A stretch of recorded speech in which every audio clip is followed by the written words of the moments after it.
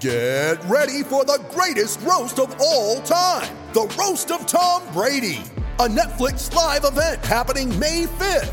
Hosted by Kevin Hart, the 7-time world champion gets his cleats held to the fire by famous friends and frenemies on an unforgettable night where everything is fair game. Tune in on May 5th at 5 p.m. Pacific time for the Roast of Tom Brady, live only on Netflix. The LOVERACING.NZ update, your home for everything thoroughbred racing. Visit LOVERACING.NZ, racing's biggest fan. And behind them, he's a doozy. The outside of that, when they settle down, is going to be Brando, as he's a doozy, just wants to overreact there. We've got a false start, have we here? They pulling up. Yes, we have. We've got a false start. These riders are pulling up. I'm not sure what the issue was. Just have a look. The outside bunch of gates didn't open. Well, there we go.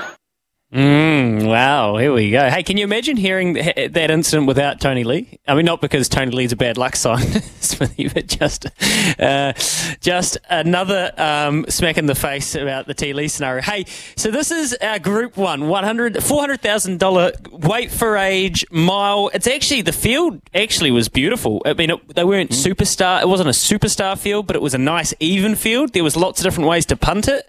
And the TAB, it's formerly the Captain Cook, the TAB have taken over naming rights, and I don't know what Thad and Stephen Hunt have done to the universe, but actually they were quite generous at some of the odds they opened over the weekend, and this is what's happened. I mean, it's just crazy, really. There's electrical fault or something's gone on, and the three gates out wide haven't opened. I mean, it's insane. Luckily, none of the horses, Fraglione, Desert Lightning and Aegon, smashed themselves up against the gates. They were all vetted and cleared. So that was a blessing.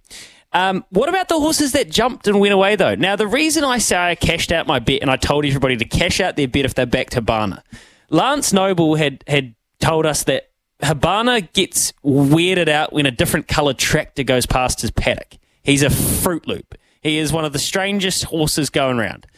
I tell you what you don't want to a horse that doesn't like a blue-coloured tractor or a John Deere green. He needs the green. He has to see the green every single day that you'd find at your brand dealerships.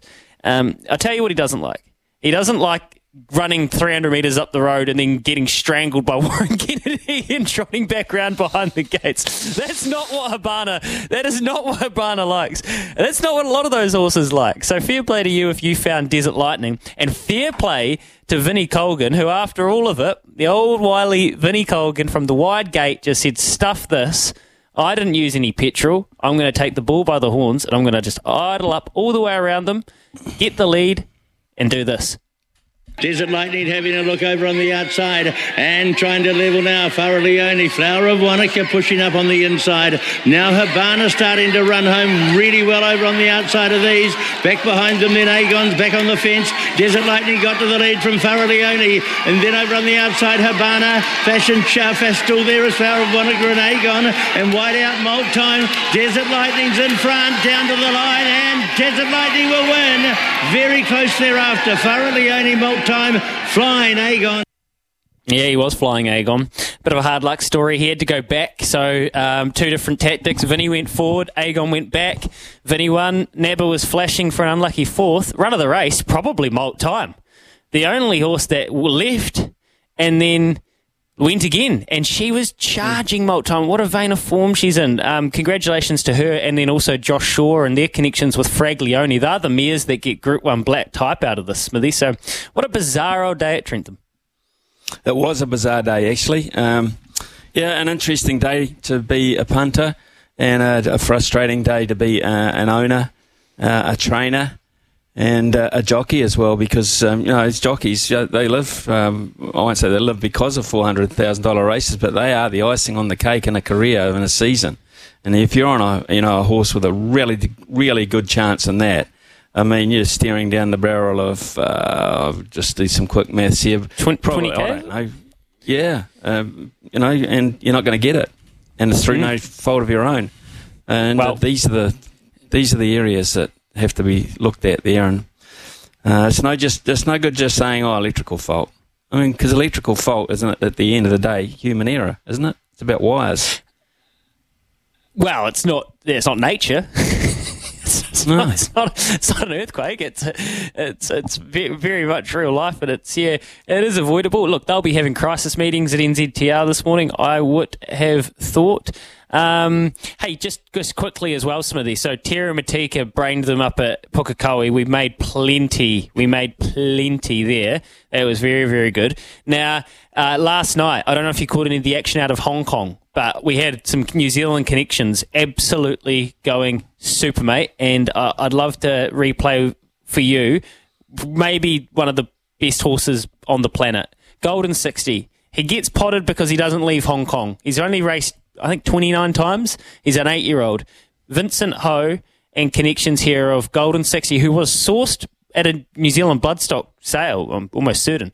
So he's been bought out of New Zealand, not bred in New Zealand, I think that's right. He's gone and done this in the Hong Kong International Mile. Golden 60 called upon now, the great horse to the outside, and he went whooshka. It is Golden 60 taking over. Sha-Tin is electric. He's 3 on Beauty Eternal. Then came Namur. Next in then is Soul Rush, but it's Golden 60 for Hong Kong. 4 on Voyage Bubble. That's not a whip. That's a wand. That ride from Vincent is magic. Golden 60. The superstar has beaten Voyage Bubble and Namur. That's not a whip, that's a wand. Mark McNamara at his absolute best. How good's that? Cool. He loved it. I mean, that to me is the art of calling races, when you can actually live the race and reflect the excitement of the race to that extent. You could hear the crowd in the background just going absolutely bananas. And if you listen to the very first tape that you put, the first clip when T. Lee was calling a false start, you could hear the crowd in the background there. It was slightly different, Louis. Yeah, it was a lot of groans going on. Thanks for that. It's 10:31, and I think Rory might be the inventor of dad jokes, or he should be in one of the inventor of dad jokes, because he said, speaking of Fruit Loops and horses, I keep having a recurring dream that I'm a horse. That's 4 nights on the trot. It's 10:31.